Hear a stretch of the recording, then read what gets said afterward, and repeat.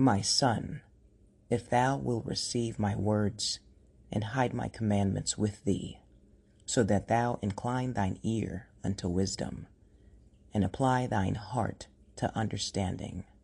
Yea, if thou criest after knowledge, and liftest up thy voice for understanding, if thou seekest her as silver, and searchest for her as for hid treasures, then shalt thou understand the fear of the Lord, and find the knowledge of God.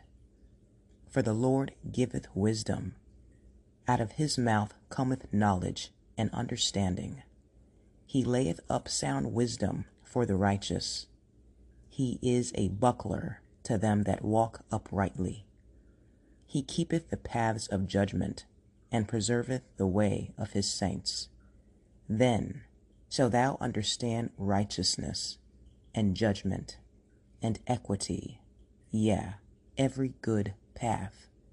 When wisdom entereth into thine heart, and knowledge is pleasant unto thy soul, discretion shall preserve thee, understanding shall keep thee, to deliver thee from the way of the evil man, from the man that speaketh froward things, who leave the paths of uprightness to walk in the ways of darkness, who rejoice to do evil, and delight in the frowardness of the wicked, whose ways are crooked, and they froward in their paths, to deliver thee from the strange woman, even from the stranger, which flattereth with her words, which forsaketh the guide of her youth, and forgetteth the covenant of her God.